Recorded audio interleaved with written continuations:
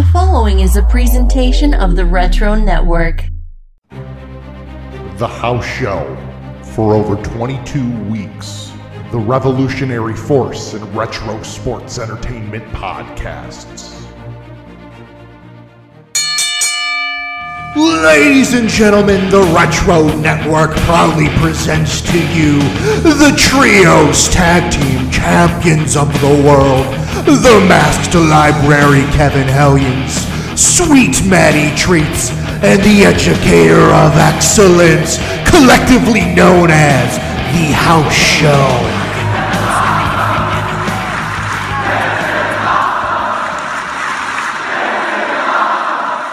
Welcome, everyone, to another edition of the House Show. It is me, as always, Mr. Matty Treats, and I am joined by my Trios Tag Team Champions of the World, undisputed Tag Team Champions of the World, laying waste to any three podcast hosts, men, whatever you want to. Jabronis in the world. To my right, the enforcer of education, the excellence. What's your name again? I'm so confused. The educator of excellence, the enforcer of intelligence. How are you? What's going on, sirs? Hello, everybody. Tuning in to hear our take on the Unforgiven pay-per-view from April 1998. Looking forward to this show, powering through another 3-hour telecast show and taking a look at what happened post WrestleMania 14. Yeah, the Austin era. We are well into it. So you've heard him in the background. You hear him every week on the show, folks. It is none other than the Masked Library, Kevin Hellions. Kevin, how are you? I am doing well. Ever since last week's show and the Pantera references, I was debating on doing Metallica references this week for Unforgiven. Chose not to. Sad but true. I know. So, guys, there is something burning on my mind this week, and I have to bring it up. And I want to talk to the educator. Educator. Yes, sir. How was your boat cruise that you went on today?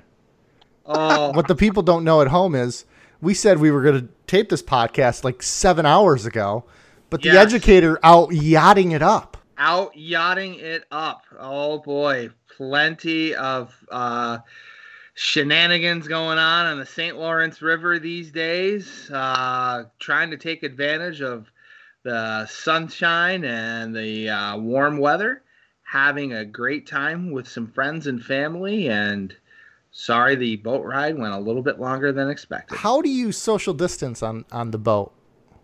It's that big a boat. It's that big of a boat. Was this one of the P. Diddy shrimping boats? No, it's probably a 24, 26-foot boat. Certainly has a big enough cabin to sleep in. I think it sleeps 4, and bathroom, kitchen, all the glitz and glamour, but there was 9 of us on the boat. We had a good time though. Were you able to see a Fozzy concert? Was this a Jericho cruise? Definitely was not a Jericho cruise. Definitely stayed away from the Fozzy. So, see, when he said he had to go check out some locks, I assumed he meant the school locker situation. Yes. Not so much. Yeah, you got to get the boating in before the world implodes. So right. Just enjoy it. Well, anyways, guys, let's get right into Unforgiven in your house. It is April 26th, 1998. We are in Greensboro, North Carolina at the Greensboro Coliseum Complex. A sold-out crowd of over 21,000 people. Insane. Quick question. What country is Greensboro in? America. The Flair United country. States of America. Flair country. Flair country. Why do you say that? Oh, all right. So I assumed you guys knew this story. Flair was gonna be there. Right. He was circling the limo. Yeah. All right. So Flair was supposed to, the rumor was he was going to show up because he was having a contract dispute with WCW. And then one rumor I heard is they were going to say, we want to interview a champion front row here. And they were going to interview Reed because he had just won like some college or amateur wrestling tournament or something, but have Rick stand right next to him and not say anything. So technically they could get away with it. I think, too, isn't there a Flair chant during this event? There is. Right. Yep. I'm sure we will. And Jim Ross even slips in when there was a crowd pop. He mentioned, "Wow, what was it? This is as if Ric Flair walked in the building," or something along those lines. So why don't we get right into it, because we are. Let's do a little countdown here. 10, 3, 2, 1. 10, 3, 2, 1 is our sponsor for this amazing event. One thing I noticed, and I don't know if you guys noticed this or if you know, but the music doesn't really fit the pyro at the beginning of it. Is this dubbed over music for the network, or do you think this was the actual music that they used? It sounded like it was the actual music. It was just the vibe didn't fit whatsoever. Didn't seem like it fit at all either. I don't believe it was a dub over. But I picked up on what you're saying. Just things seemed off in the presentation. A lot of weird edits on this show. So there's definitely something, I don't know what, but there's definitely something that got taken out or adjusted or whatever later on. Yeah, there's a lot of hard cuts. Has to be commercials. I think that's a safe bet that we have discussed on previous shows. But the first match we got is the Nation of Domination, but not just any Nation of Domination, The Rock's Nation of Domination. And they're taking on Farouk, Shamrock, and Steve Blackman, who do the Nation of Domination salute before the match even begins. What's going on here, guys? I honestly, I don't know. We see the Nation of Domination with now Rocky as the sole leader, so to speak. They come to the ring with a new riff version of their entrance music. So while in the match, Rocky, D'Lo, and Mark Henry are the competitors, we see Kama Mustafa, who is slowly tiptoeing towards the Godfather-esque gimmick with the bolo-like hat and the sunglasses as he's walking to ringside as well. And then we see the babyface team of Ken Shamrock, Farouk, Steve Blackman. They come out to Ken Shamrock's music, but we've got Farouk front and center, and they all together do the Nation of Domination hand gesture salute to the crowd. It was awkward. It seemed very out of place. If Farouk was starting a new nation, even if it was some sort of like Savio and Crush, again, I guess, but to pull Ken Shamrock and Steve Blackman out there, who, I mean, I can only think of one more person that would look more out of place in the nation. And I think that happens in a month or two, for real. Yeah, it sticks out like a sore thumb. But what did you guys think of this match? Is it a pretty good opener? I thought it was great back and forth as an opener. I was wondering if you guys noticed that Shamrock never tagged into the match. Nope. And he was visibly frustrated. At least it came off as visible frustration every time that Farouk and Steve Blackman would tag in and out. He's like reaching his arm out and they're like ignoring him, skipping him. Do you guys believe Shamrock had an injury, or was there something going on? Maybe he wasn't technically medically cleared or something, or was it just a goof up in timing and they forgot to get Shamrock's part in? The only part that he had in the match was the 6-man melee at the very, very end where the finish came, and that was it. I believe he was banged up, back injury or something. Knew going into it he wasn't going to be able to do a whole lot in the match. Farouk just kind of wanted, part-time schedule, a day off, because he's barely in it too. There's a lot of people that are barely in this match. Very much so. Steve Blackman and D'Lo work this match very well. For the most part. And Steve being, fairly new to WWF too. But no, I guess Ken Shamrock had something going on, but they couldn't get a replacement. They just brought him out there. They're like, it's a tag match. Just stay on the outside, get your pay, go home. So we see Farouk wearing still his old Nation of Domination gear with the colors D'Lo Brown and Mark Henry still have these similar colors in their ring gear. Rock has the Rock plastered along the backside of his ring gear. So he certainly is setting himself apart as being different, or as the leader of the group itself. I felt it was a great opener. We see Farouk start off the match, or get involved in the match with D'Lo Brown.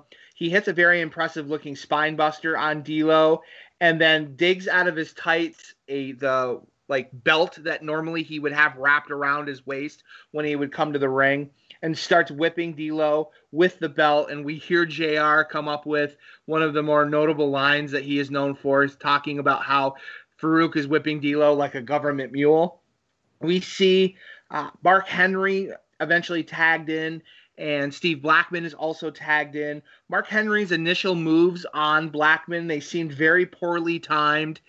Mark Henry continues to look awkward in the ring, but he does tag in and out a decent amount in the match and does get some decent offensive flurry. Eventually, we see D'Lo tagged back into the match. He hits that sky-high power bomb where he scoops under the two armpits and jumps up in the air and does a sit-out powerbomb on Steve Blackman. D'Lo ends up tagging The Rock in, and when The Rock gets his initial tag into the match, he gets major heel heat from the crowd. He hits a stiff clothesline on Farouk, who eventually also got tagged into the match. Eventually, Mark Henry tags back in. He hits a very nice-looking power slam on Blackman who was running the ropes. Rock gets tagged back in. He reverses an Irish whip and ends up hitting a short arm clothesline to Steve Blackman, and that got a pretty good crowd heat response.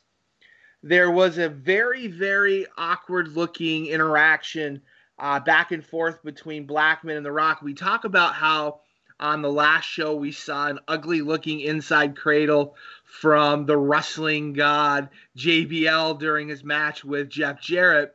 We see a very, very even more uglier version of when Steve Blackman tried to do an inside cradle on Rocky, who was running the ropes itself. Rock sets up Steve Blackman and hits, again, still unnamed at this time, the People's Elbow. And what was cool about this particular version of his People's Elbow, he runs the ropes, and right about as he's about to drop the elbow, he just stops and waves his hands like, nope, I'm not going to do it, and then just snaps and drops an elbow, and that just got major, major crowd pop for that. We see D'Lo eventually get tagged back in, and he is working on Blackman. And you're right, Hellions. Most of my notes I am talking about it's D'Lo and Blackman working along with each other. D'Lo ends up setting up for a moonsault, and you could tell just based on Blackman's positioning, unfortunately, that when he climbed to the rope, he was absolutely going to miss this, and Steve Blackman did roll out of the way. Eventually, Steve Blackman makes the supposed hot tag to Farouk, and again, Ken Shamrock not at all tagging in legally for the match. Farouk gets tagged in, but then all six men end up getting in the ring, and there's brawling back and forth. Must be, maybe I just missed it, must be D'Lo did tag in The Rock, because eventually as the ring clears, we see D'Lo outside of the ring, and instead The Rock and Farouk are going back and forth in the ring, and Farouk ends up hitting Rocky in the gut and kicking him in the gut, gets the Dominator. And one of the things I noticed about this finish was that, Farouk has been well known to be such a big, jacked, super strong guy. Watching Farouk pick up Rocky for the Dominator, and just again how long and how big Rocky's body is, and Rocky almost having to push his hands down because he wasn't high enough on Farouk's shoulders to get snapped back down for that Dominator. It was just very, very impressive. Such a big guy for Farouk to pick up. And just, again, we're so used to a much leaner Rock these days. Whenever we see him, a very jacked Rock. Rock was a big, thick boy back then. So Farouk hits the Dominator. We get a 1-2-3 victory, and the faces celebrate in the ring. And eventually afterwards, we get these unique post-match interviews, and Michael Cole ringside ends up interviewing Farouk, who was very happy and thankful for his two partners and their contributions, and how the butt whippings are just going to continue, and now he's going to have a setup for the Intercontinental title with The Rock at the following pay-per-view. I think the match does a lot for Farouk because the Nation and his singles run and the Gladiator outfit and all, like, he never got, I don't know, respect, acclaim, whatever for it. But this was good. He can always say he's got a pinfall victory over The Rock and never have that taken away, you know? Absolutely. And you see not so much for Ken Shamrock, Steve Blackman, of course, but the Nation, like, how obvious it is that Farouk is a mentor and a teacher to all of them. Like, how important he must have been in the lives of the, comma aside, these rookies at the time. Like, I'm still frustrated how he was brought in. Ron Simmons being the first black WCW champion is not Farouk in the WWF. I wish he got at least an Intercontinental title run. But all the stuff I've seen in his work, Farouk's been one of the guys in the series I've grown to appreciate him as a wrestler and as a talent. And I have, like, far more respect for, not that I disrespected him, but far more respect for him than I did beforehand from watching all this stuff. It is weird though, like, who is and isn't in the match. I don't get it. There's a bit of a logic that goes away in this match when the Nation playing the heels do tags. They don't take their opponent and bring them over to their corner. Like, there's no consistency of preventing the face, usually Steve Blackman in this match, from making the tag. They just kind of, like, hit him in the middle of the ring, casually walk back to the corner, tag someone else in, casually walks in, picks up Steve Blackman. Like, just a logic for the match that's missing there. Overall, like you guys were saying, it's a good match. It was a good opener. I enjoyed it. Yay, Farouk. Tiny little thing here that I should have mentioned at the opening. You guys know what Unforgiven is the first of? It's the first time the scratch logo is used on pay-per-view. I did not pick up on that. Well, is that it's using it on the actual? I mean, we've seen it on the pay-per-views before, whether that's like the mic flags and stuff like that. Okay, yes, for everything, for full-blown, the logo, the graphic, the poster, complete turnover to the scratch logo. It's a night of firsts on this pay-per-view. Oh, is there another one coming up? There's 2 other first matches ever in WWE. You did say something interesting, Kevin, and I kind of want to bring that up to both of you guys, is as we've been going through the series, and this is what, episode 21 of the series, of what, 26, I think? Yes. 26, 27. Yeah. Who has been the most surprising wrestler, do you guys think? I think early on we talked about how entertaining Jim Cornette was. Right. And how that kind of stuck out is how great he was at maximizing his minutes. But what other wrestler, I know, like, you know, Kevin, you just brought up Farouk and you're really appreciating his work. Is there anyone else that sticks out with who you're appreciating even more now? I always liked Mick Foley's work, and just seeing the evolution of the Mankind character initially, and his matches with Undertaker. The one match with Shawn Michaels, we've already covered it. It was a really good match. Did well for both gentlemen. Then his evolution to the Dude Love character, the fun-loving Dude Love character, and now the Dude Love kind of like corporate stooge kind of deal. I'm very appreciative of Mick Foley. We've discussed it as well, like how much of an explosion The Rock has had as well over the past year of these In Your House pay-per-views, from his debut in '96 to now where we are almost a year and a half later or so. Who's on your mind in particular? I was thinking Foley right away before you even answered. Just the creativity that I never thought of him as like a ring general calling things, but so clearly he is in some of these matches. Right. The give and take, the respect and all. Credit to Dustin Rhodes for this amazing evolution of Goldust. When you picture this as like from his debut until when we're done with In Your House series, he's been around like 2 years, 2.5, and so many changes in such a short time, more so than anyone else probably that we've watched. I've got one More that Triple H. Really, from the blue blood to then the initial raunchy DX guy to now the front and center leader of DX, and his physical transformation as well. Very much so. He's had a significant run these 2.5 years we've been doing the In Your House pay-per-view reviews. 3 years now, actually. But you can see, with Triple H, I can wrestle like this. I can wrestle this style. I can do a classic one. I can do a slow one. I can do this crazy thing. How can you not respect him? Yeah, one that's sticking out to me is this is gonna sound stupid, is HBK, Shawn Michaels, because I've always been a Bret Hart guy, so I hate Shawn Michaels. But to watch these matches again, it's just kind of fun how your mind changes the older you get. And then, of course, Diana Hart-Smith. So moving on, though, let's go with Michael Cole interviewing Farouk, after the match. And that's something I thought was interesting, too. They're doing these kind of post-match quick interviews throughout the show. We talked earlier when they would do it before a match. And they would do it quick before they, in guerrilla, before they walk out to the curtain. Now we're seeing them kind of post-match.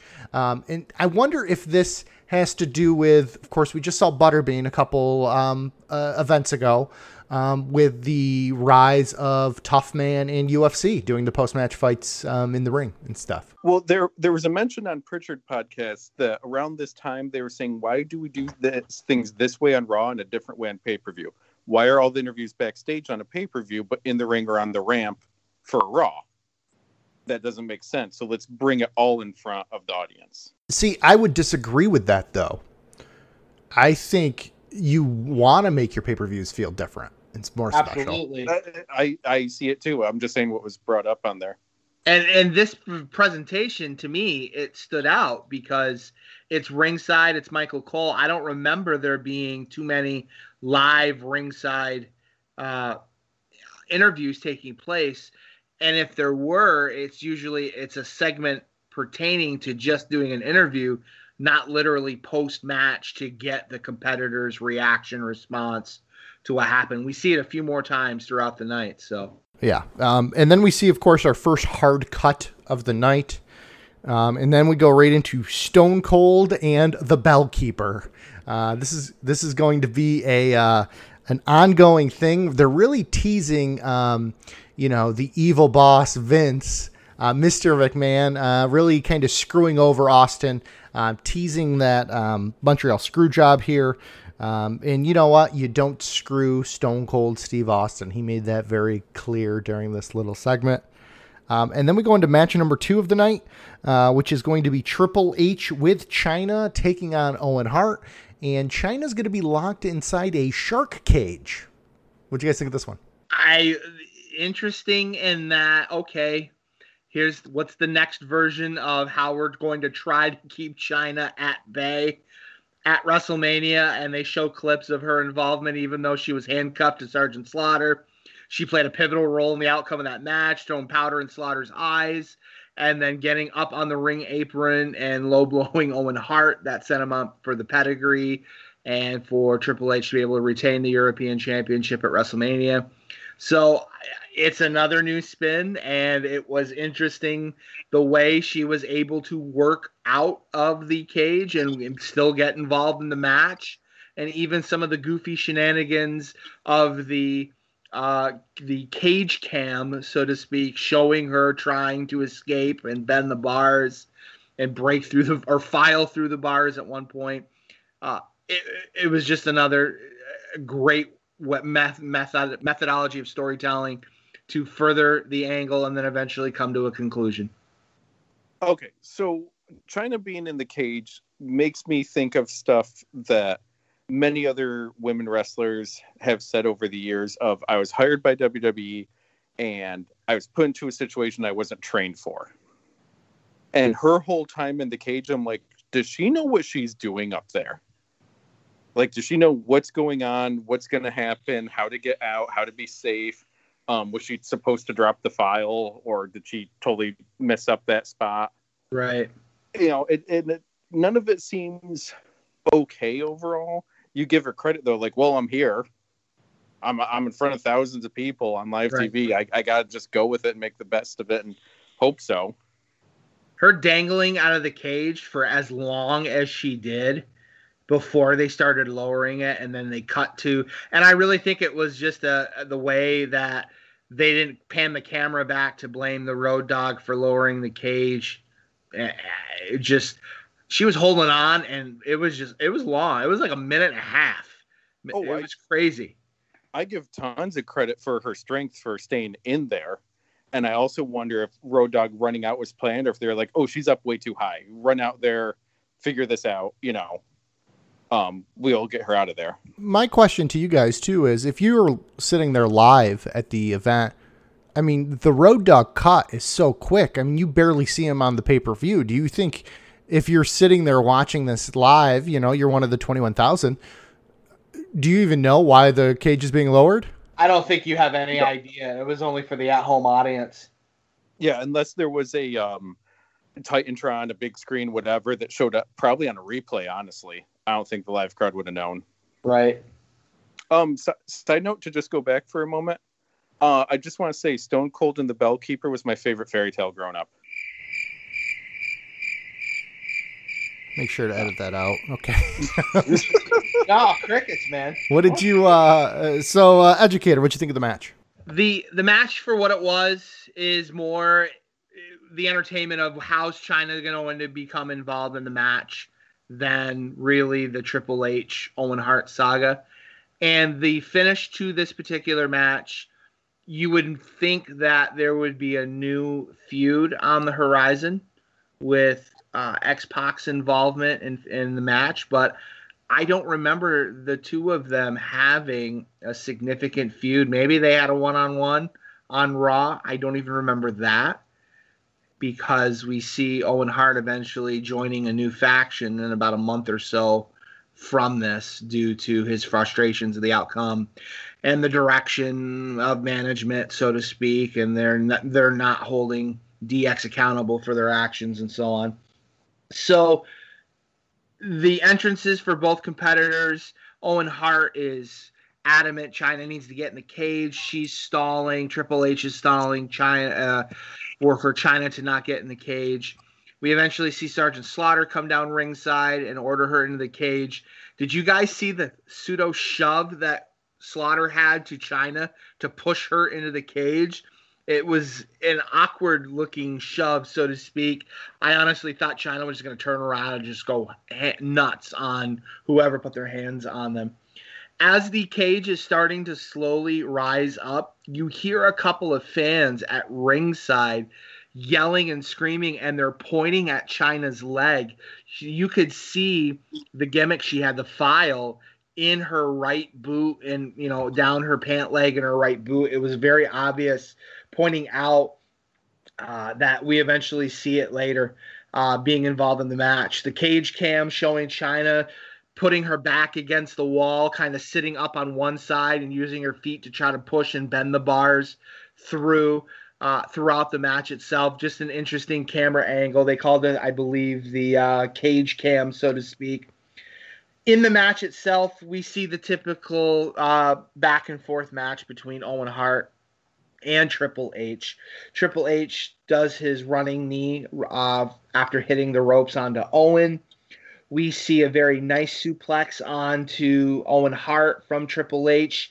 And then, as an homage to Ric Flair, he goes into the corner and does a running knee drop into Owen's forehead. Very, very similar to what we know from Ric Flair. Triple H reverses an Irish whip into the corner and ends up sending Owen hard sternum first into the turnbuckle. Very similar to how Brett would sell that Irish whip into the turnbuckle, sternum first. Triple H hits a face breaker onto his knee when Owen Hart ducked too early, trying to set Triple H up for a back body drop. We see Triple H, and I don't remember him ever using this move throughout his career. Help me out, gentlemen. He was using essentially a dragon sleeper as a wear down hold on Owen Hart a few times throughout the match, and I don't ever remember that being like a common move that he would use. We see eventually Owen Hart making a comeback. He throws Triple H in the ropes. He hits that amazing looking belly to belly suplex as Triple H is bouncing off the ropes. And as that move hits, we see China now with her shoulder beginning to lean into a set of the bars on the cage and begin to bend the bars, opening up the bars to give her the opportunity to eventually escape. Owen Hart ends up hitting an enziguri kick, and the announcers referred to how that move was used on Shawn Michaels in the past. Owen Hart only gets a 2 count. Owen Hart then does his running reverse heel kick onto Triple H. Again goes for a pinfall attempt, only for a 2 count.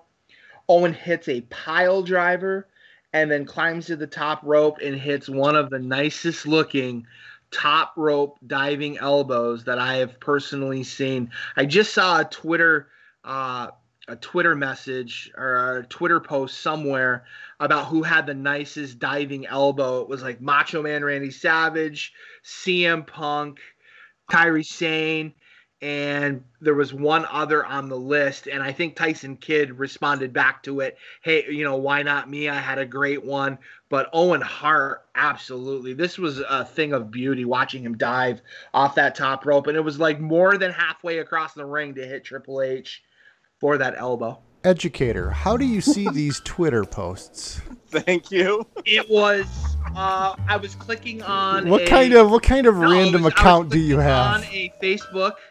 It was a Facebook post from a website saying that Natalia had posted a video of Tyson Kidd running the ropes and doing a handstand of the notes, and in that whole feed there was also a message where he responded back saying that he had an awesome top rope elbow. I gotta forgive you there, because when Natalia says check out this video I posted, I have to check it out. Great figure 4. Oh, great figure 4, huh? So Owen Hart hits a pile driver and that top rope elbow that I was just talking about off the cage. And then Owen Hart gets Triple H in the sharpshooter for the submission. And in the background, we start to see Chyna scaling her way down the cage. And that serves as a distraction to Owen Hart, who gets out of the ring on the apron. Triple H recovers from the sharpshooter and ends up knocking Owen down onto the floor. And as they begin to brawl back and forth, eventually Owen is now got Triple H down and he's looking up, and Chyna is now dangling probably 8-10 feet in the air with her full body stretching down from the bottom of the cage. If she were to drop, it was more than her whole body length and a half that she would have fallen to the floor. So she was at least from her feet down to the floor 8-9 feet into the air, and she's dangling there and then eventually trying to crawl back up into the cage.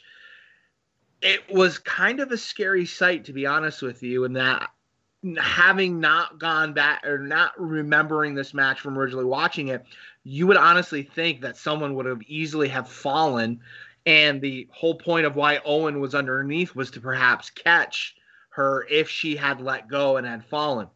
Eventually, we slowly see the cage lower, and there is a late edit that shows where apparently the Road Dogg was the one responsible for causing the cage to lower back down to the floor. As the cage is lowered, Chyna is now on the floor, and we end up seeing referees and officials coming to ringside to try to hold or restrain Chyna back, including the in-ring referee going out onto the floor. We have Sergeant Slaughter and 2 referees trying to hold Chyna back from being involved while the match is continuing in the ring. Eventually, Owen Hart slingshots Triple H into the post and kicks him in the gut and hits a pedigree into the middle of the ring, but because the in-ring referee is out on the floor, there's no count, and as a result, because of the supposed distraction that Chyna is serving as, X-Pac does a run-in from the crowd with a fire extinguisher in his hands and climbs in the ring and leaps across the ring and grinds the fire extinguisher into Owen Hart's back, and Triple H rolls on top of Owen Hart, and we get the pinfall 1-2-3 with Owen retaining his European Championship. I like the match, but it just feels like all these shenanigans and everything, and China in the cage and the distractions, it's just part of the bigger story to move Owen off to the side and to keep building up DX as just being this force, running through WWF. It's funny when Triple H and China are coming out to the ring, there's a sign in the ring that says Playboy needs China. And this has got to be what, like 3 years beforehand, probably? Right. 2 or 3 years. Just, interesting to see it there. And like I said, it's just a lot of the matches about China in the cage. And I just wonder how much was planned and how much was figuring out what to do on the fly for it. And it's a shame. Like you pointed out a lot of stuff that I just didn't really see that much because everything else was so distracting for what should have been a great match. Like right. We've discussed before how matches would have been watching it live without the commentary and the camera angles and all. This is a big one. I'm real curious how this match looked live. You're talking about the Dragon Sleeper. I agree. I don't think I ever saw Triple H do that before. It sounded like the announcers were even confused about what he was doing and why. Right. And we've discussed before, like, how much is the MMA influence coming into stuff? Is that it? Were they like, hey, try a submission move, and then decided that doesn't really work for you? Just don't worry about it from now on. This is spring '98, so by then, Ultimo Dragon has been very well established in WCW, and that was his finisher for a while. All right. And I mean, X-Pac coming in, Owens, frustrated with it, and how could he not be? And it doesn't take long for the next stage of Owen to happen. I don't get it. I get building up DX. I get thinking they're going to be heels and realizing they're faces for the company. But a lot of this just seems like they're going through stuff so fast. And I think in speeding through a lot of it, they're leaving money on the table. And anything with Owen from this time frame is a huge example of that. I think that's a lot that has to do with the Attitude Era. I mean, look at how we were just talking about Owen and Shamrock at the DX pay-per-view. And Shamrock's in that throwaway match with Farouk, and Owen's here. I mean, they're 1-2. And they could have been headlining. They could have absolutely been. Nothing against anyone else headlining at this point, but why not have a bunch of headliners? You got real strong mid-card, real strong IC level. European title hasn't been thrown in the trash yet. But, you had a real good mid-card star roster here, but you don't have enough people up top, and we've mentioned 2 names here, and there's more that could have been bumped up real quick. So once again, we get a Michael Cole interview with Owen, and Owen drops a BS. How dare he? I know. Those hearts swearing on camera. I did like that, though, for if they were pushing an athlete after getting screwed after a loss. And enough's enough. It's time for a change is how it ends. So, without a doubt. I wonder if we'll hear him say that again. You never know. We do have a hard cut, and then we go to Mr. NWA Jim Cornette. We go to our NWA segment of the pay-per-view. And this is the new Midnight Express taking on the Rock and Roll Express.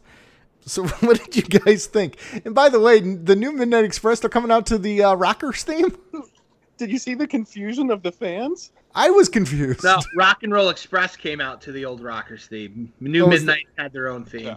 Okay, yeah. So what's going on here? I mean, you're in North Carolina and you don't pony up for the Rock. Did Rock and Roll Express have their own theme? They had a few different themes throughout the years, but again, in WWF, they're going to use their own of whatever. I thought the one thing that was interesting was, of course, over the years you hear how over the Rock and Roll Express is, especially in the South, in North Carolina, and no one cared. Well, not over with the WWF audience. One of the things that I have in my notes is that, for this being a 21,000 plus sold out crowd, there were a lot of visible empty seats during this particular match. A lot of members of the crowd must have been up in go to merch, going to get a hot dog, going to the bathroom, doing something. They were not really in tune with this match. And unfortunately, the match itself didn't do any favors to the NWA legacy whatsoever. I was not impressed with the match at all. Towards the beginning of the match, we see a bunch of teasing and infighting between Bombastic Bob and Bodacious Bart. where Bob Holly accidentally hits Bart a couple of times on a missed maneuver trying to hit one of the members of the Rock and Roll Express, but they duck or get out of the way, and accidentally Bob Holly ends up hitting Bart Gunn. Again, lots of empty seats are very visible on the screen. Cornette eventually gets involved and gets into the ring and teases having a fist fight with referee Tim White.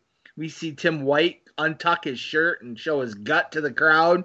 Cornette's got his jacket off and he's ponying up like he's going to start a fight, but eventually Tim White backs Cornette into the corner and Cornette escapes onto the floor.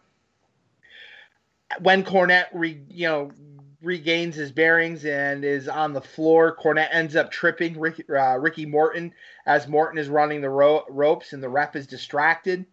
And eventually Cornette drags Morton out of the ring, and one of the Midnight Express holds Ricky Morton, and Jim Cornette hits one of the louder punches onto Ricky Morton's head on the outside of the ring, and it got very little crowd heat, very little crowd response. Eventually, there's back and forth between the Midnight Express and the Rock and Roll Express. Bob Holly is in the ring, ends up body slamming Ricky Morton, climbs the top rope to do an homage to Bobby Eaton and the leg drop off the top, the Alabama Jam, but he ends up missing as Ricky Morton rolls out of the way. Rock and Roll Express, Ricky Morton eventually tags in, and the Rock and Roll Express end up doing a double drop kick onto Bodacious Bart. And again, very little to no crowd response whatsoever. With Robert Gibson going for the pin, we see Cornette rolling into the ring, standing up and attempting to do a running elbow drop to break up the pin. Robert Gibson rolls out of the way, and Cornette ends up landing onto Bart Gunn. As Robert Gibson attempts to do a roll-up pin on Bart Gunn, Ricky Morton has the referee distracted, so that gives Bob Holly the ability to run the ropes and hit a running bulldog onto Robert Gibson, allowing Bart Gunn to do a pinfall 1, 2, 3, and the new Midnight Express retain the NWA Tag Team Championship. You have Bart Gunn and Bob Holly, and I'm not even trying to say their nicknames and get it all confused, who are younger, bigger, more like full-time WWF performers that you think have the push behind them, and they get no offense and look like fools the entire match, and then just get like a cheap victory at the end. Which I get, hey, the old timers are outsmarting you and all, but there's a difference between like Legion of Doom flat out outpowering New Age Outlaws. We're just flat out bigger and stronger and have been doing this a while.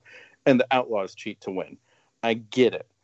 But the size comparison with New Midnight Express and Rock and Roll Express, they should have looked more dominant and gotten more in for this match. Like, it just seems, how could they even possibly be taken seriously? Well, you know what it is, Kevin? I think what you're forgetting is the Rock and Roll Express has always been known for the amount of offense they generate. That's what makes them great, is the fact that they're terrible at taking a beatdown. Ricky Morton would take a beating, and that was the joke. Oh, okay. I thought you were actually like arguing this for a moment. And even like the style of match it is, because you got all the stuff with Cornette and Tim White. Like, one of the things for WWF is go national is previous for wrestling. It's kind of like going to rent a movie. Do I go to the comedy section, the horror section, whatever? Okay, do I want Southern wrestling? Do I want this kind of wrestling? Do I want comedy wrestling? Do I want deathmatch wrestling? But WWF was like, hey, come see us, and we have a little bit of everything under the card. So everyone goes home happy. Everyone sees the type of wrestling they want. And this match is a certain type and style of wrestling that Cornette loves. And the fact, like you were saying, of all the empty crowds, it did jack for this crowd. No one cared. But then I start wondering, is that the Attitude Era coming in? Because you're children of the 80s that grew up watching Hogan, and you're teenagers and 20-somethings at this time who just want the attitude of Austin and DX, do not care about Cornette's version of wrestling. Right. And they never had, and they were never going to. So the audience for that wrestling is not who's coming in now and buying all the shirts and buying all the tickets. It's just such a, I think we talked about it. I think, Educator, you said that you thought that the idea of the NWA kind of evasion storyline could have worked. But once again, they don't know what they're doing. It doesn't fit the Attitude Era, really. No, it doesn't at all. I think they would have better luck bringing in Billy Corgan's NWA than the NWA that they brought in during Attitude Era. Right. You know what's funny too is the way that Cornette feels like how like the way wrestling should be done, right? He's anti the progression of wrestling and how it is today. But here he is in this match getting into it with the ref in a weird comedy spot, which would you think you would be so anti what. How is that different than what people are doing now with like Ref Aubrey and stuff like that? But that was the spot he would do all the time, or shows he liked. Like that was a common spot that he was trying to, bring back up to a national thing. So because it already existed and he liked it, it's okay. All right. Well, let's go to Doc Hendricks talking with the artist formerly known as Gold Dust and Kevin's favorite woman, Luna. Are you ready for the next match, Kevin? I gotta admit, I waited till late at night to watch it. Everyone else was asleep. You didn't show this match to Declan for his 7th birthday, did you? No. That's like a 17th, maybe. So why don't we go into our first ever WWF evening gown match? We have Luna Vachon with the artist formerly known as Goldust taking on Sable. What did you guys think of this? Do we want to go in depth or? Early, I just have, what is there to say? I remember growing up as a kid. What a glorious days those were. And there was 2 camps. There was Team Sunny and Team Sable, right? I was always Team Sunny. My brother, Team Sable. Looking back on this, I did not find like Sable attractive, like with how big her breast implants were. To me, was not it like you said, it looked awkward. But I know, was that a big thing of the time? And let me go to my late 90s expert, Kevin Hellions here, because I know you were a Stern fan. And we talked about Stern's influence on the show.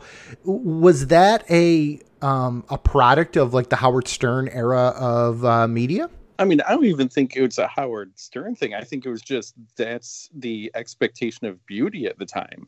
The bigger, faker breast. Sable, you had plenty of women on Howard Stern show. You had adult movie stars. Honestly, let's say Baywatch and throw that in there too. When the number 1 show in the world involves women in bathing suits running, everyone else is going to want that look too. The blonde hair, the chest, the body, it makes sense. And like your comparison for Sunny and Sable, jokes about Sunny's, who she currently is aside, in WWF, Sunny seems like the girl next door, and Sable seems like someone's second or third wife. And it's like you see this match and you're just thinking, okay, you threw this out there to get the pop and get the excitement and all the pictures and sell more magazines and this on VHS and DVD and all, but you don't care about anything actually in it.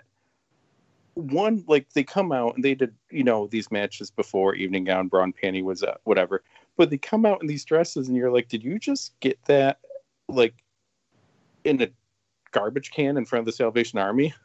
Like they look hideous coming out too. Anyway, absolutely look hideous. There's a great sign in the crowd as they coming out saying "Skin to Win," TOO for 2. So that's the crowd we're appealing to here, anyways. For it, Jerry Lawler is just beyond perverse for the whole match. But I mean, like Mark Merrow comes down, does his part. The Sable bomb, like. Clearly, Sable can't wrestle. Clearly.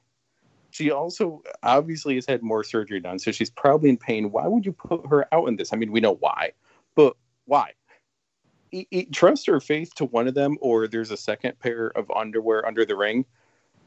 But you got to give credit for Luna being a trooper and willing to do whatever was under the ring there, and then trust that Goldust is going to keep her clothed, I guess, as she makes her way to the back. I was wondering as he comes out in jeans and a t-shirt why he's bothering with the robe, and then I'm like, oh, that's why they needed the robe for her. I mean, really, it's not a match or anything. It's just she's over. Not unfortunately, but like shockingly, Sable is ridiculously over at this time, right up there with Stone Cold and DX. I personally just think Sable looks better with like the leather jumpsuit. Yeah. Than how she looked. I mean, it just looked so fake. She did. She can't act. She's got a bad attitude. A lot of it only seemed to get worse. The grind, it was one of the dumbest, worst, most cringy things on WWF TV, and they had to do it for, a good year or two. Yeah, I mean, it didn't even get Eric Nice over, so. Wow. All right, so why don't we go to the only appropriate hard cut of the night? And then we get Vince followed by Patterson and Briscoe because something very catastrophic is going to happen tonight, guys. And they've been talking about something catastrophic happening the entire pay-per-view. I forgot how much I loved Vince's Goons and the Stooges because Patterson and Briscoe are fantastic. What did you guys think of this little quick segment here? Vince McMahon is not going to be held accountable if Stone Cold screws Stone Cold. So he's kind of tongue-in-cheek, throwing a barb over to WCW and Bret Hart's way. Interesting. Continuing to follow up this big catastrophic thing that's going to happen. Unfortunately, will or will it not come to fruition? We'll never know. I was shocked seeing the Vince of 1998 come out and how much he reminds me of the Shane McMahon of 2020. And I didn't look up ages, but they got to be close to the same age. Whatever Vince was in 98 and Shane is now. Like, the attitude, the walk, the style, everything. Like, he is his father's son. Yeah, and then we followed that up with Kevin Kelly interviewing Sable for the Superstar line. And they did not black out the number, guys. They did have a little mention that the lines are no longer active, but... So I wrote down the number. And I was thinking we could call it and see where it takes us to. I'm going to lose it if it's some adult number now. Well, let's find out here, guys. So, should we say what the number is? Go for it. So, it's 1-900, and you guys can do this at home, too. 1-900-737-4WWF. So, 1-900-737-4WWF. See if I can get this on. Let's get this on speaker here.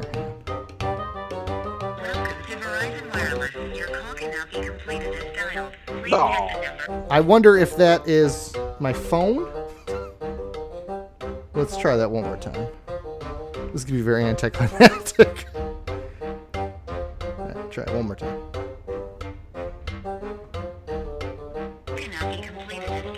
Yeah, sorry guys. That wasn't as fun of a segment as I thought it was going to be. Well, I'm sure that woman sounded better than whatever Sable was saying on the Superstar line. Yeah, maybe. Who knows? And as Kevin Kelly said, and the internet as well. Ooh, they have the internet now. So, Mass Library. Yes. After that, Road Dogg comes out. Yes, he does. What did you think of him making fun of Dean Smith? No idea. Did that piss you off? I had no idea who Dean Smith is, will be. I still don't know. I assume he has something to do with Greensboro in some way, shape, or form. Dean Smith was a basketball coach for the North Carolina basketball Tar Heels. Hooper Ball. Yeah. But why don't we go right into match number 5? And like I said earlier, I think I texted you guys during this that just said, LOD Sunny, oh my heart. Because she looked so much better than the evening gown match here. We do have the New Age Outlaws taking down LOD 2000 in what was an odd event. This whole match. Earlier you brought up the fact that they were pushing the Scratch logo and that it was the first time that was on the pay-per-view, except for the graphic for the tag team titles, which had the old WWF logo. Oh, did it? Yeah, I have that written down. So, and what an odd ending to this match. Yeah, I don't like these endings. I get it from a story point. I don't like them. It's just the way to beat the Road Warriors, not beat the Road Warriors kind of deal. And it's not a clean finish, so to speak. And it was frustrating in that if there was at least some little flinch from the Road Dogg to say that, yeah, he moved the shoulder, but there wasn't whatsoever. And the way Hawk was positioned, or Animal was positioned, I should say, his shoulders were not down for all 3 seconds. They were down for the 2 and the 3. But for the initial roll, yeah, it was too bad. There's just not much to the match overall, too, you know? I don't understand, like you're saying, Sunny comes out. It's not like she's fully clothed by any means. She's in her crazy LOD 2000 outfit. It reminded me of Star Wars Princess Leia. Yeah, I'll give you very that. similar. Yeah.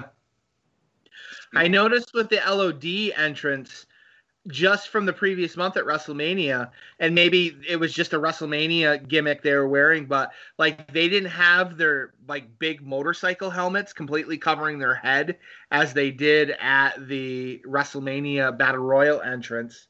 The couple of notes that I have regarding this match, Billy Gunn here was like ridiculously massive. He looked more impressive than either of the Road Warriors. I couldn't imagine him being a member of the Legion of Doom with the long gear and the spiked shoulder pads. This dude was just absolutely huge. And I guess with the rebranding of the Legion of Doom, now being called LOD 2000, their Doomsday device apparently got renamed to the Devastation device. Did you guys pick that up from JR? Yeah, I didn't know if I was hearing it wrong or a mistake or what. Yeah, I was wondering. So there's back and forth action between Animal and the tags in and out throughout the match. Billy Gunn hits his rocker dropper. It's referred to as a rocker dropper. Later on, we called it the Famouser onto Animal for a 2 count. Billy Gunn attempts a pile driver onto Animal, but Animal reverses it for a back body drop. Both men end up making a tag. Hawk comes in and cleans house. Hawk climbs the top rope and does a top rope splash onto the Road Dogg. But Billy Gunn hits Hawk to stop the ref count. Billy Gunn holds on to Hawk's arms, and Road Dogg tries to hit Hawk, but ends up Hawk ducking, and Billy ends up getting hit. Hawk hits a belly-to-back suplex onto the Road Dogg for the finish, and we end up seeing the referee count a 3, and the crowd erupts like crazy, thinking that the Legion of Doom LOD 2000 have won the titles. They've actually got the belts in the ring. Sonny's going nuts. And then we just hear the awkward, the winners of the match and still WWF Tag Team Champions, the New Age Outlaws. And even the camera cuts on the replays showing the shoulders being down, like Road Dogg does not even flinch at all to sell lifting a shoulder or not having his shoulders off the mat. So it's just a terrible ending in that, yeah, it's a tie, so to speak. And they both, the match was a draw, but as opposed to retaining the tag titles. And Hawk's shoulder, again, was not fully down after the 1 count, but it was for the second and the third. Terrible angle. We end up seeing afterwards Legion of Doom very frustrated with referee Jack Doan, end up beating on him and then give him the Doomsday device. And then we see Sergeant Slaughter come to the ring with other officials to try to tend to the referee. We're rebranding the Legion of Doom, and we're already starting to slowly kill them after a month of their return. I don't like that ending. I've seen it done well a couple of times, but I overall don't like it. I think it's cheap. I think that too many times, like you were saying, someone screws it up, doesn't get a shoulder up or whatever. It's, the angles are bad, whatever. It's a pet peeve on my, wrestling watching. Sonny looks much better than Sable, who's being pushed, who's getting the crowd cheers and everything, looks incredible, and still no money behind her like there is for Sable. I don't get it. And to be Jerry Lawler for a moment, if they had the same camera angles on Sonny that they had on Sable, she would have been just as popular. I noticed that Billy Gunn loves to swear when he's selling. I think this is one of the second or third time, and he didn't get bleeped on this one. And then a question about pairing Sonny with LOD. We all, and listeners as well, end up knowing someone in our lives that would have a substance abuse program. And when that person finds love, if it's someone that doesn't have a problem, you feel happy for them, that they're moving forward, that they've gotten their life back on track. But if that person that you know with a substance abuse program starts dating someone who also has one, you know something bad's going to happen. Hawk and Sonny in the same program and having to spend time together seems like a recipe for disaster. I did find it funny that this was the first time we saw Sonny with LOD 2000 on the In Your House series. And, for a second there, it looked like the tag team titles were coming with her. So Exactly. Told you. The short time she was in ECW, did the Triple Threat have the tag titles as well? It was the weird combination of Chris Candido and unofficial member Lance Storm. Okay. This is when Brian Lee was out and they hadn't and Brian Lee was gone and they hadn't recruited Bam Bam Bigelow to come in yet. Okay. Question to you guys, because I know, Educator, you brought up Billy Gunn and Billy Gunn's size, and he's deceptively huge. I mean, the dude is a monster. Right. I don't remember him being so big during the Gene-wearing Smoking Guns. And then as soon as he became a part of the New Age Outlaws, it was like mega gains. He's getting huge. He's getting bigger. And then when he went from the long tights to now like the biker short kind of tights, it's crazy just how big he is. How different would his career be if he was 20 years later? Like if he was that Billy Gunn now, with his size and look, he would be a world champ in WWE. He'd be the Drew McIntyre spot, without a doubt. You think? I would. Can he cut a promo? Absolutely. Because I think that was one of the things that held him better back. Than McIntyre can. McIntyre can definitely cut a promo, but I thought one of the things for Billy Gunn was he was always better when paired with someone else that can do most of the talking for him. I think what hurt Billy Gunn was that he was brought in as a tag wrestler and then just kept continuing being a tag wrestler and being a faction. And then that he just had that stigma on him and he couldn't ever escape. It would be just like one of LOD trying to do a singles run. You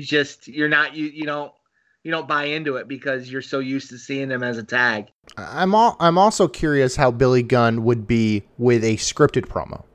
Because sure, like you said, oh, maybe he's not a great talker, but that doesn't mean he doesn't have delivery if it's written for him. Right. Maybe. I'm curious because it's funny when I saw him in that AEW Battle Royal and he is the same size, if not bigger, than Luchasaurus. Right. And Luchasaurus is like a monster in AEW, and it's just kind of, it's jarring. It's almost like, oh wow, I didn't realize, how big Billy Gunn is. So I mean, and that's part of just who is in wrestling now too. Like Matt Cardona is a monster in AEW. Now he looks massive there. But 20 years earlier, he would be a jobber. Right. No. Yeah. Just kind of how the concept and the bodies have changed over the years. He'd be Jim Powers. Yeah. So as they stretch her out, Jack Doan, why don't we take a short little commercial break? Promotional consideration paid for by the following. What will the house show crew do once the In Your House series is over? No one really knows. Stay tuned, because this October, do we have a surprise for you? A surprise for you. Join the Educator of Excellence as he takes over hosting duties for the rest of the year. What? And brings his love of WWE reality programming to the Retro Network. A fake wrestling show, but it's real. That's right, it's time for Huh? Total Fellas. Okay. The educator takes his love of the Total Bellas reality TV show and explains each and every episode to the Masked Library and to Sweet Maddie Treats. What a bunch of idiots. What will happen as Nikki and Brie Bella have their adventures both inside and outside of the ring? Madcap adventures. Will Brie and Daniel Bryan get married? Who knows? What if someone gets pregnant? Probably. And will John Cena ever propose to Nikki? You can see him. Stay tuned and don't forget to send in your questions for the educator. Send in those cues. It's Total Fellas. Yep. This fall on the Retro Network. Toss salad and scrambled eggs. Power slams and the educator. This fall on the Retro Network.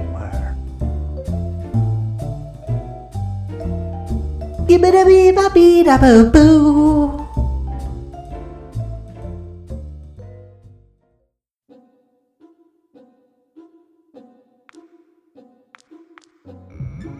Coming this October to the Retro Network.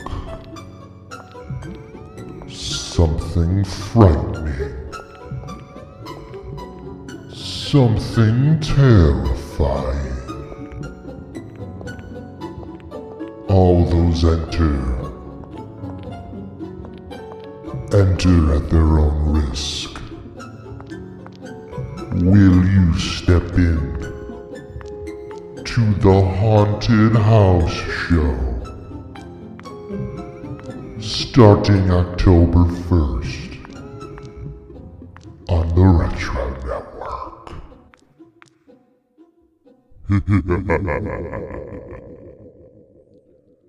All right, and we're back, guys. You know why I love In Your House pay-per-views is because they're the exclusive home of Double J Jeff Jarrett musical performances. I don't remember this. Did any of you guys remember this? I don't remember it at all, and I completely was blown away at this whole thing, and Sawyer Brown being involved and all that stuff. Not that I'm a country music fan at all, but I've at least heard who Sawyer Brown, who they are, and so on. And crazy segment. I don't remember it, and I'm fairly sure I watched this because I wanted to see the Inferno match. If not like right away ordering it, then certainly when it was available, VHS, DVD, whatever. I don't know if Sawyer Brown's the name of a guy in the band or the whole band or what. I don't know any song. I heard a song on this. I still don't know any song from them. But considering the location you're at and popularity, I get doing it. Also gave a lot of time to set up for Inferno match. I get it. So who was Jeff Jarrett actually singing this version? Not a chance. There's no way. Who was it? Do we know? Probably Sawyer Brown doing a dub of themselves. Because it is a Sawyer Brown song, Some Girls Do. It was the name of the song. I don't remember any of this. It's all a blur. I mean, Tennessee Lee is part of it.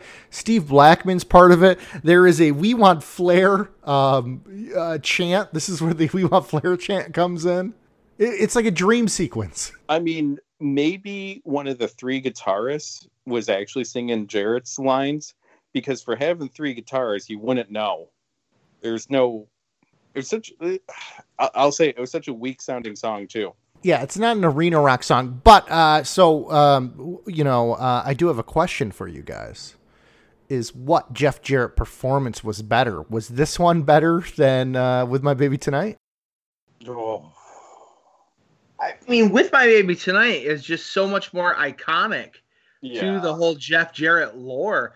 I, again, completely forgot about this and the Sawyer Brown song and all that. So I would say just in terms of status, it's got to be the With My Baby Tonight. I mean, he sang that at his Hall of Fame speech. So, yeah, I mean, it's a well-done performance for what it is and what it had to do. And I guess Sawyer Brown's like a legit band with fans and money and stuff. But With My Baby Tonight is so many years later still memorable in wrestling history. Funny you say that, because Some Girls Do was a #1 Canadian song in the U.S. or #1 country song in the U.S. on Billboard. Right next to Farmer's Daughter, probably. And it was released in March '92, so it's an old song at this point, 6 years old. Yeah, maybe they should come up with another hit. I wonder, are they from? No, they're from Florida, so I don't get why they were the band. I don't know what's going on with them. So why don't we move on? What do you guys think of Blackman here, just getting destroyed? Blackman and his Nike tennis sneakers getting destroyed. Yeah, the guitar shot from Tennessee Lee was great. I love the pop. Yeah, so then we move on. So there was the Inferno match video happens, and I remember, it's funny you bring that up, Kevin, that you watched the Inferno match either then or when it was on VHS or DVD or whatever, because I remember as a kid being so excited for the Inferno match because the video makes it seem like the ropes are going to be on fire. Yeah. And I was like, oh my God, that's going to be awesome. I mean, these ropes are going to be on fire. Someone's going to die. Like, I was so pumped. And then I remember watching the actual Inferno match when I was a kid and hating it because I was like, this isn't what I thought it was going to be. But watching it, I really liked the Inferno match. I don't know why. I think I was more impressed with Kane and Taker and how they worked it. And the production of the flames going up and stuff like that. It did look so cool. Yeah, during the bumps, the big bumps in the match with the flames flaring up in the background, it was really cool. It was a spectacular sight. Yeah, so why don't we get right into it? Of course, Kane with Paul Bearer taking on The Undertaker in the Inferno match. So the match starts off, Undertaker and Kane in the middle of the ring. There's a little bit of back and forth slugging between Undertaker and Kane. Eventually, Undertaker sets up Kane for old school, climbing the ropes, walking the ropes to do the forearm smash. As Undertaker leaps off the ropes, we see the first major flare-up, which was a really cool sight, and it got a good pop from the crowd. Essentially, throughout the match, anytime we end up seeing a pretty big bump, there's a cool flare-up perfectly timed with that bump. Eventually, we end up seeing the guy that is responsible for the flare-ups and at the controls ringside in the match. So it lent to the aura of the match and the mystique, and really as to how in the world they were going to do some kind of someone's catching on fire in order to finish the match itself. Eventually, we see Paul Bearer sending a chair into the ring, and Kane uses it to crack the Undertaker over the top into the skull, with JR calling it is Concussion City. So when you've got the commentator kind of joking about a chair shot, a headshot, and concussions in 1998, it's crazy to think of what we've now gone through with watching the business evolve to now eliminating these chair shots, now knowing everything with concussion trauma and so on, CTE and everything like that. But after this chair shot to the head, within 20-30 seconds, Undertaker is already doing a comeback, kicking Kane in the gut to fight back. Undertaker makes a comeback with a Russian leg sweep, and eventually he drops the big leg off the rope a la Hulk Hogan, only for Kane to essentially sit up moments thereafter. Kane attempts to block a chokeslam attempt from the Undertaker by him actually reversing it and doing a chokeslam onto Undertaker himself. We get a really cool flare-up timed with the slam on the canvas. Kane attempts a tombstone piledriver onto the Undertaker, only for Undertaker to slide down his back. Taker pushes Kane into the turnbuckle, and on the rebound grabs Kane for a choke slam and ends up choke slamming Kane in the ring for another flare-up. Kane ends up sitting up almost immediately thereafter. Taker tries to send Kane into the ropes, but Kane reverses it, and they essentially were walking or running towards each other. They give themselves each the big boot, and both are knocked down in the middle of the ring. Eventually Kane and Taker get up. Taker runs the ropes to do a big running flying clothesline, but instead turns it more into a forward roll or a forward flip. Kane attempts to climb the top rope, only for Undertaker to run against the ropes and bump the ropes to cause Kane to fall down and essentially catch himself groin on the top turnbuckle. And Undertaker superplexes Kane from the second turnbuckle into the ring for a huge crowd pop as well as a huge flare-up. Taker threw Kane over the top rope, and it was crazy. Not only threw him over the top, but threw him over hard enough for Kane to clear the fire and to eventually land on the floor. And then we eventually see Kane teasing that he is going to leave the match because as Undertaker tries to follow out after him, there are multiple flare-ups that prevent Undertaker from being able to exit the ring from any side. So Kane begins to tease that he's going to leave and starts walking back to the dressing room. And then we see a street-clothed Vader attack Kane, and they start to brawl back towards ringside. As Vader and Kane are brawling back towards the ring, we see in the background the Undertaker hitting the ropes, and he ends up doing this spectacular dive over the top rope. And just as Undertaker's feet clear the fire, we see a monstrous flare up in the background. It was really, really cool as Taker hits both guys onto the floor. Eventually, as Undertaker recovers from this dive onto both men on the floor, we see Undertaker grabbing a chair and hitting Kane in the head, and then he ends up knocking Kane back down onto the floor to the point where Kane's right arm and shoulder are now under the ring itself. So there's technicians, I'm assuming, under the ring that is prepping Kane's gloved arm, so to speak, or at least the way his gear was set up. He had one completely bare exposed arm, and then one arm his costume was completely covered, and he had a black glove on that right arm. Taker stalks and chases Paul Bearer away as Paul Bearer swings a chair onto the Undertaker, and Undertaker essentially chases Paul Bearer towards the Sawyer Brown stage and picks up one of the bass drums and slams it over Paul Bearer's head. So it's now sitting on top of Paul Bearer's head like a garbage can, so to speak. And eventually, as it rolls off his head, we see a bead of blood beginning to go down Paul Bearer's head. Undertaker starts to work his way back to ringside, and where Kane has had ample time to recover. And we see Kane stand up, and he's got a chair he's got the chair that he was hit with in his possession.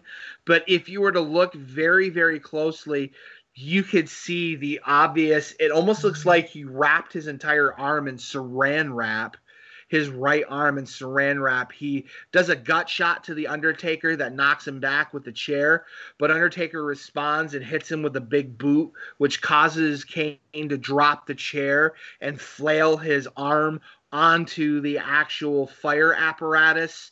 And after leaving it there for an awkward 3 or 4 seconds to ignite, Kane's arm is now fully engulfed, and he's waving it back and forth as he is staggering or almost running back to the locker room. And the match is declared over. Undertaker wins the first ever Inferno match by setting Kane's right arm on fire. So, you know that feeling when you think of something cringeworthy that you did in high school and you feel all embarrassed all over again, even though it's been many years and chances are no one but you remembers? Or you see people up on a height, like someone's got a YouTube video of them looking over the edge of a skyscraper or something like that, and you feel that spookiness for a moment and the vertigo. Knowing Undertaker and Kane are perfectly fine, decades later, I felt scared the entire time watching this match. Like, there were so many moves, or like there's one where Undertaker seemed like he rolled too far and was about to roll right into the fire setup. When Kane is climbing the turnbuckles, I'm like, his feet must be burning inside the boots right now. Like, it must have all that heat just trapped in there. I love my wife. I love my kid. I got great friends like you guys and all. I have family. I don't know that I trust someone as much as Undertaker and Kane had to trust the people setting up all this fire equipment. Like, the whole thing, it just shocks me and frightens me. I can't believe everyone got out of this safely. I can't believe everyone's okay. Even the fans. Like, I think the ringside to front row space now is much larger, so you can do more stuff on the outside. But the fans must have been sweating from all the heat, from the flames and everything that were front row. The announcers. Like, I can't believe this match even happened, and then it was pulled off. I remember watching it being very upset about how obvious Kane's fire padding was, whatever you call it. Like, when I was younger, it looked huge. It looked like a giant, like, sweater of an arm put on him. It didn't seem that bad now. I don't know if it's just because I was expecting it. I was like, well, yeah, of course that's how the gimmick works, and you'd have to do it. Makes sense. And then I don't know if you saw, as he's going back, like, he had a little turn, and for a moment, it looked like his left arm didn't touch the flames, but touched the metal of the setup, which had to be, burning hot as well. I'm in awe that both of them did that. If I'm grilling, I have to time putting the meat on the grill so I don't get, a little singed or anything. Like, fire's just not for me at all. So watching this, I was excited. I had anxiety the whole time. This is a great spectacle of a match. Not putting it top 5 or anything like that. But for the sports entertainment over the top aspect, this was a joy to watch. You see, I would put it top 5. Really? Yeah, I really enjoyed watching it. I know you guys won't. There's not enough support for it, but I'm just saying, from everything you said, Kevin, from watching it and being like, oh my God, like, it was so much better than what I remember as a kid. And I think it was just because once I didn't see those, the ropes on fire, I was out of it. But yeah, I would put this at top 5 personally. Well, I mean, there's a difference between I walk into a movie, an event, a show, whatever, expecting one thing and I didn't get that one thing and I'm disappointed, and then revisiting it later on. Okay, I know what it is. I know what it isn't. Let me just enjoy it for what it is and not for what's missing that I thought should have been there. You know what I think you can compare it to in popular pop culture, media, whatever, is the movie Unbreakable. Okay. Because you walked into the movie Unbreakable, no one knew it was about superheroes, right? True. No one knew what they were getting into. So I'm sure a lot of people saw it and was like, when initial reaction was probably like, oh, that was not what I thought. And it wasn't as good as I thought it was going to be, right? But now that you've had time to kind of look back on it and appreciate what they did, now think of Unbreakable. People love it as a kind of a breakdown of the way of comics, superheroes and villains are. True. I mean, Unbreakable came out. I didn't see it. I didn't see it till many years later on DVD, because even I didn't know it was going to be a superhero movie. I think a better example would be all of a sudden people don't hate the prequels for Star Wars anymore because they've accepted them for what they are and can watch them for what they are, not what they thought it was going to be with near 20 years in between movies. And I know, too, we've discussed Undertaker, Alexa Bliss. I think with this match, Undertaker passes the career of Alexa Bliss. So, could Alexa Bliss do an Inferno match? Well, I don't know where her and The Fiend are going. So no, that's true. Good point. we could see that there. So why don't we move on? Oh, by the way, the last thing I love is just Paul Bearer with the bass drum around his head. Right, it's great. I want a bass drum Paul Bearer action figure. Let's go. And just that single trickle of blood too. Like it looks so great. Yeah. So following that up, we get the Stone Cold Steve Austin, Vince McMahon, Dude Love storyline video. And then we get Dude Love versus Stone Cold Steve Austin with a ton of screw job finish teases here. What you guys think of this match?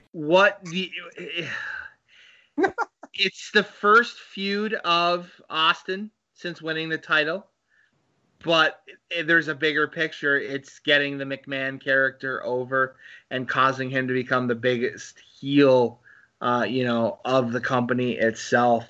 The involvement of McMahon who is outright not trying to directly cause Austin to lose, but in desperation trying to make sure that the timekeeper's paying attention and is ready to call as soon as the ref calls it, or trying to revive the referee that got knocked down during a bump. Not getting physically involved and putting his hands on Austin, but trying to pick up Mick Foley to finish the match after Foley was knocked down. Where he's tiptoeing his level of physicality and involvement more and more, and this was just trying to see what buttons were going to be pushed to see how the crowd would react and respond to it. I don't want to say the match was phoned in, because that's a discredit to Austin and to Foley. But I'll say it was, I punched into work, I did my job, I went home. There's nothing extra added to it, because there didn't have to be. All we got to do is buy like 15, 20 minutes time until this thing happens. That's all we're here to do. Until the finish, time. Exactly. Yeah, that's absolutely all we're here to do. And I mean, it's like Austin's had great matches, Foley has. They've had a lot of good stuff together. But all that this is just waiting for the ending. And that's it. All right, so I guess that does it for the main event. I mean, like, Austin looking like he's supposed to hit Foley with a chair and hitting Vince instead, and everything just coming to a halt. Great ending. Great storyline. This match is nothing, though. For the furthering of Austin versus McMahon, good ending. That's it, though. Mr. Hellions, who is a better referee, Stone Cold in this match or Bayley during a Sasha Banks match? It's got to be Bayley. Bayley. Who's wearing jeans? Austin wore jean shorts. Wow. Do you guys want to break down the match? The awkwardness of the finish with Austin counting his own 3 count and then the music playing as if it was the legit ending to the match and Austin celebrating. I thought it was awkward, to say the least. Why another official couldn't come down to ringside? That doesn't make sense to me. We've seen so many officials coming to the ring and helping and being involved and so on. There just wasn't another available official to come down there. It was just weird. So we get. Maybe, go ahead. Maybe you're supposed to be Jack Doan. Oh. So notice, if you guys notice, Earl Hebner still not recovered, I guess, from whatever illness or injury he had that kept him out of the WrestleMania main event with Shawn Michaels and Steve Austin. So we see no Earl Hebner at all during this whatsoever. So the match starts with Dude Love attacking Austin as Austin is trying to hand the belt over to the referee. Austin makes a comeback, hits a Luthez press and a running elbow off the ropes for a huge crowd pop. There's lots of offense by Austin that lead to eventually Foley being knocked out of the ring and Austin giving chase to following after Dude Love. We get a weird letterbox camera shot at it. We see it throughout the night, but I noticed it stood out a lot more as Austin throws Foley off the sound stage from the Sawyer Brown sound stage to the concrete, and that was a sick, I should say, thud of Foley's hips hitting the bare exposed concrete as he was thrown off.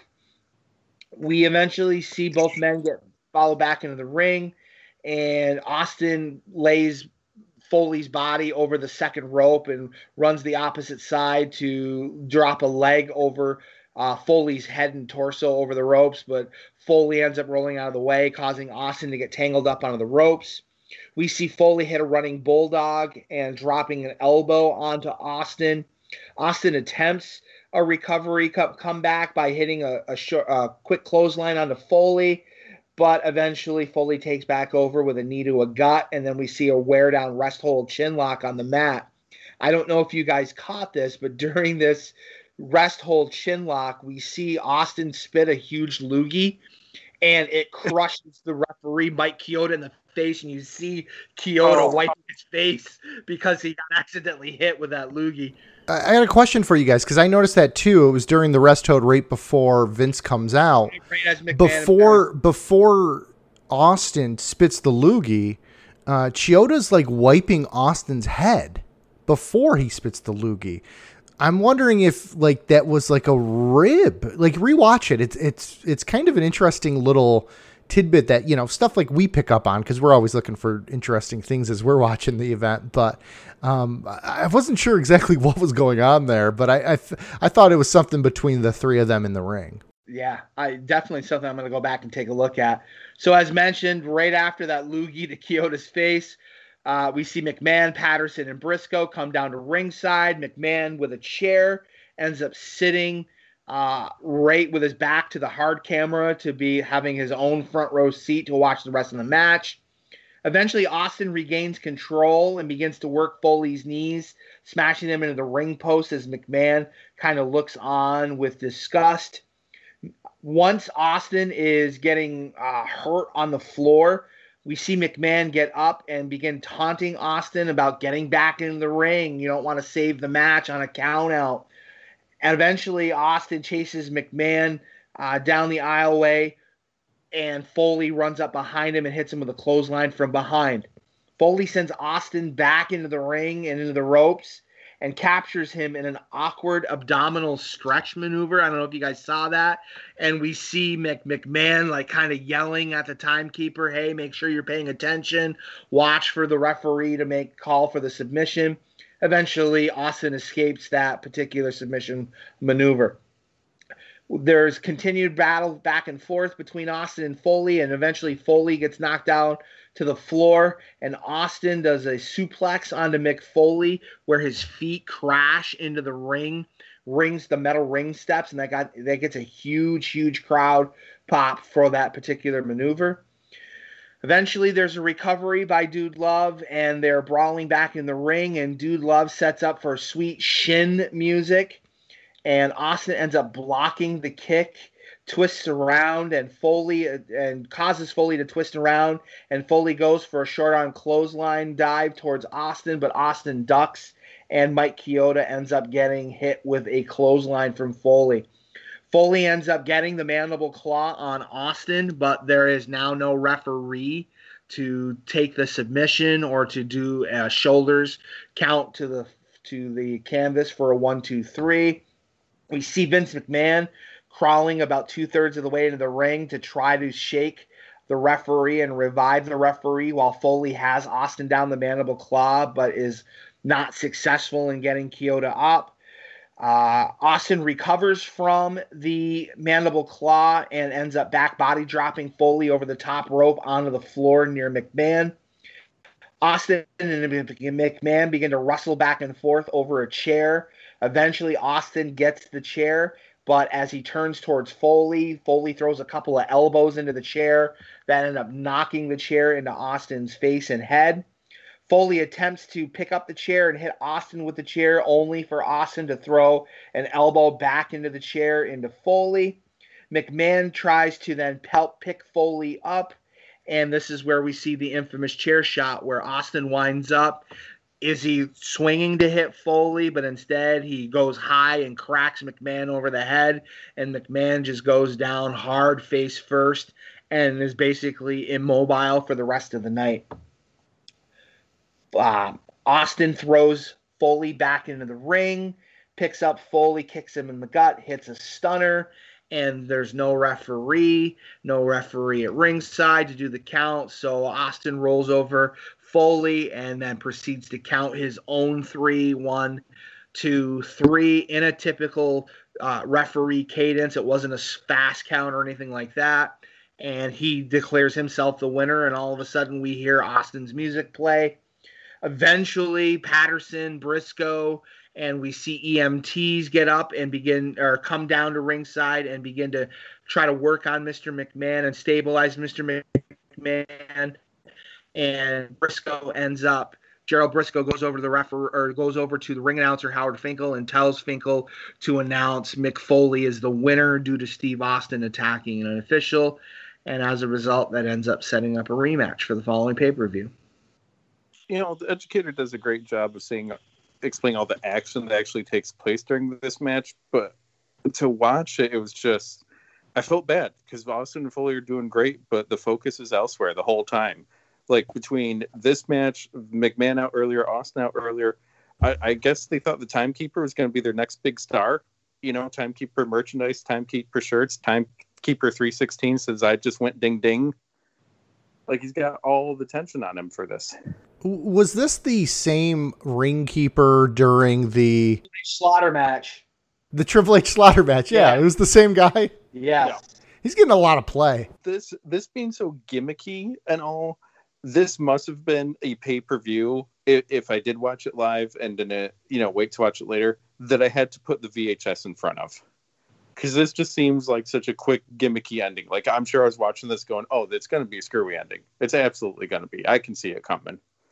Like, this is definitely a VHS in front of the clock match. Now, the ending, though, with what Austin did, I had a weird thought. What if there was a gimmick match where the two wrestlers went wrestling the match had to count their own pinfall? And I think this would really have to be a match in front of fans. But of course you're going to attempt a quick 1, 2, 3 as fast as you can at first. But then as the match gets going, the wrestler, in addition to having to crawl over to pin their opponent, also has to count a 3, which would be slower cadence with each time. And I think it could really build up a drama here.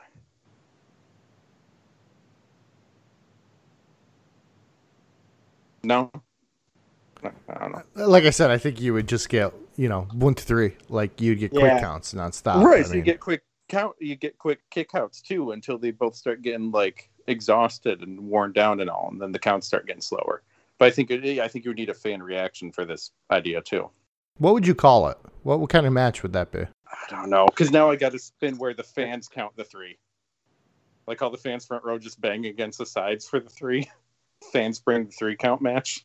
It could be interesting if the fans were doing in cadence the 3 count rather than the, each competitor counting their own 3. I don't know. I'll workshop it. Yeah, get back to us next week. That'll be the first question we ask. Okay. So I think that's going to do it for Unforgiven in your house. This might be one of the quickest podcasts we've had. All right. Woohoo. We're doing it. Very efficient here. You know what it is? I think the educator wants to get back on his yacht. I do. So anything you guys want to say about Unforgiven? Anything else? Be interesting to see where you guys put this in our rankings, because I'm back and forth. Is this near the middle? Is it near the bottom? I don't see it as a top tier compared to our other shows, but I guess we'll see what you guys think. Well, I do want to bring up one thing, and really, I just want to talk to, turn your headphones off real quick, educator. Okay, you got them off? Okay, he's got them off. Now, Mr. Library, if we can team up here, we can get that international incident 6-man tag off this top 5 if we put the Inferno match up there. It's gone next week, though, if we do. Maybe. I don't know what the pay-per-view is next week yet. Do you think the educator would threaten to quit? I mean, he might use his resources. He's got enough money for the yacht. He might have enough money for a good lawyer, too. We may have to call up the substitute for next week's pay-per-view. If that's the case. True. That might be a good idea. Do a 3-on-1 attack. Okay. Yeah. Okay. We'll do that then. You can put your headphones back on. Oh, I'm good. Yeah. Right, you okay? Yeah. Good. We're discussing birthday gifts for you. So. Nice. Yeah. So why don't we do our top 5 matches? Best match of the night, guys. I think it was personally the Inferno match. I really loved it. Absolutely. For the best match on this card, yeah. Educator? For the card, I would probably, I guess, lean it just because of the uniqueness. It's the first time of the match. I'd certainly lend credence to the Inferno match being the most intriguing of the night. All right, and you don't think it cracks the top 5? Me? Yes. Not even close? No. Well, number 5 is the People's Posse versus Camp Cornette. Did we get a crowd reaction? I mean, you had a big crowd here. Huge crowd. 21,000, right? Greensboro. This is North Kakalaki, baby. Did we get any crowd pop as big as we did for that People's Posse versus Camp Cornette? Hellions? No, but I will say it bumps that Quebecers Godwin's match out of 6. Yeah, I would say definitely. Which is surprising because I thought that was the second best Jean-Pierre Lafitte match we've seen. but I guess I was wrong during the In Your No, House series. you're right. It is the second best, John. You're right about that. Because at one point, didn't we have Brett and Lafitte in the top 5? Yeah, well, before we even had 5. So. Yeah. Hey, it still counts. Still counts. Still counts. I guess technically the first pay-per-view had all top 5 matches at one point. Yeah, If you want to get he's in the top yeah. 5 on the list of 3. all right, so because this match doesn't make our top 5, we won't argue it. There's no way that we can change the educator's mind on that 6-man tag to flip it over. So where does this rank on your Jeff Jarrett promos? Jeff Jarrett, we've already done that one. So why don't we go right into our pay-per-views and see where we rank it. Now, on the last show, we kind of had some disagreements on where the event would go. I think this one's going to be kind of similar because to me, I don't really have a feel on where I want to put it. I'm I'm stuck on that too. I'm not sure if it's going to be like, let's start in the middle at 10. Would it scrape 10? Should we be in the bottom third? I mean, I don't see it in the top 5, top 7. I don't believe, at least for me personally. But I don't think it was that bad of a pay-per-view. The uniqueness of both the Inferno match and the main event with McMahon's involvement and McMahon taking the chair shot, I think it pushes it up a little bit deeper in the list than, being towards the bottom. I also wonder, too, the way of the ending, how much that affects it. Like, if you flipped the Inferno match with the Stone Cold match, and you're leaving with Undertaker conquering Kane and setting him on fire, which to me, if that's what you're building the pay-per-view around, is that gimmick, that really probably should have been your last match. But I completely understand, the laying out of Vince and taking him out took precedent over that. Well, the championship always goes on last, right? Except for when it doesn't, yeah. All right, so Mr. Hellions, where do you think this one lands? All right, I got it in the middle, and I actually debated and went through a bunch, and I can tell you exactly which 2 I have it in between. All right, hang on. Let's start at Beware of Dog, because that was the one that was very controversial last episode, because, we said maybe that's just a little too high. So Unforgiven, Educator of Excellence, was Unforgiven better than Beware of Dog? I would say so. Yes. Okay. Is it better than A Cold Day in Hell? I would agree. I would say so. Yes. Is it better than D-Generation X? I think so. Yes. Okay. Is it better than It's Time? This is possibly right about where I am. All right. Well, then, for my notes and my looking up earlier and revisiting the cards, I have it in between Revenge of Taker and It's Time. Oh, okay. Yeah, I think that's a good spot for this. Yeah. Okay. So I could see that. I can concede to that it's better than It's Time. The Brett Sid finish with Michaels being involved, without a doubt. I can go with that. Yeah, I think that's a good spot for this. I think it fits in well there. Just kind of going through, the list. Of course, let's just break down our top 5. No changes to the top 5. At number 5 is Seasons Beatings. Number 4 is the Taylor Swift Bad Blood. Number 3 is Triple Header. Number 2 is International Incident. And number 1 is Canadian Stampede. And of course, our top 5 matches. Number 5 is Camp Cornette versus the People's Posse. Number 4 is the Canadian Stampede 10-man tag. Number 3 is Brett versus Bulldog. Number 2 is HBK versus Kevin Nash from Good Friends, Better Enemies. And number 1 is the Hell in the Cell match between Undertaker and HBK. Yeah, guys. So what'd you guys think? Good? Good show, man. It was good. Good show to watch and all. And, it's almost kind of sad, though, because we're getting close here. Yeah, we are getting close to the end. So next week, we are going to be covering Over the Edge in Your House. And no, it's not that one. So that was what I will say. Goodness. Yeah, at least we don't have to do this. That'll be the 22nd In Your House in the series. We're hitting the last month of our show here. So very exciting. And let's just take a quick look at the main event for that. Once again, we get Dude Love taking on Stone Cold Steve Austin in the main event. So, Educator of Excellence, anything you want to say to the people out there? Want to thank everybody for seeking us out, listening to our podcast through whichever podcast apps that they use to listen to our show. Want to encourage everyone to continue to support the Retro Network and all of the various offerings they have, their podcasts, their content that they have on the website. Want to say thank you to Matt in particular for all of the work I know that you do post-production and editing everything together, the ideas that you come up with for our commercials. I very much appreciate all of your effort that you put into this. Want to say thank you to Kevin. Your views, your conversations, your spin on things, it really continues to engage us in conversation. Your perspective and looking at things differently really gets me to take a step back and relook at things in other ways to really look at, to continue that dialogue that we have with one another. So I very much appreciate the time that you guys have in contributing to this effort that we have together. I look forward to doing these shows.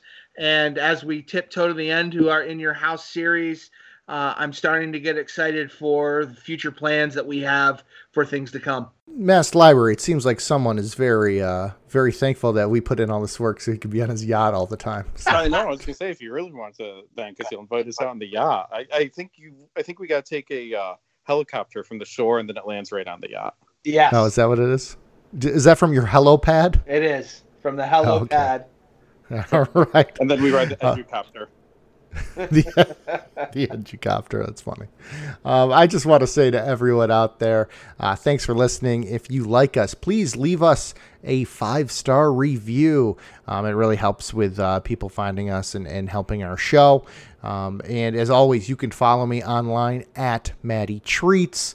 I just want to thank everyone for all the support. And of course, thank the Retro Network for everything they do for us as well. Check out the other podcasts in the other podcasts in their personal feeds. Also check out that main feed and you get every show in one fell swoop. It's great stuff. I know they got a lot of good things planned for the fall. And Mr. Kevin Hellions, why don't you take us home? All right. Thank you to the Retro Network for hosting us. Thank you to WWE Network for the content. Thank you to my two hosts here. Thank you to Richard Reeder for our logo. You can follow us across the internet at TRN House Show. That's on Facebook, Twitter, and Instagram. My own personal stuff is at Master Library.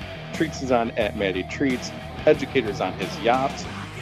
And guys, I was looking at the ages of Legion of Doom on this pay-per-view and the Rock and Roll Express and my own age, so I think I have to go beat up some 20-year-olds tonight.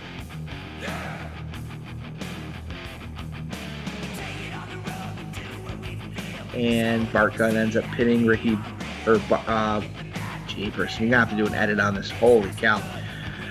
Let's try this again. Settle down, JR. Yeah, I know. Settle down. Ooh. So, we see Cornette getting into the ring after the double drop kick maneuver onto Bart Gunn as Robert Gibson is trying to do a pin onto Bart Gunn. Jim Cornette ends up launching himself to do an elbow to break up the pin, but Ricky Morton ends up, holy cow, it's not Ricky Morton, it's Robert Gibson. Wow, third friggin' take on this. We'll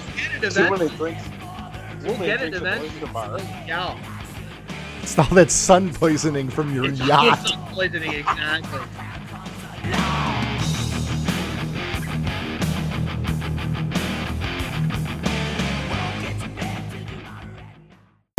This has been a presentation of the Retro Network.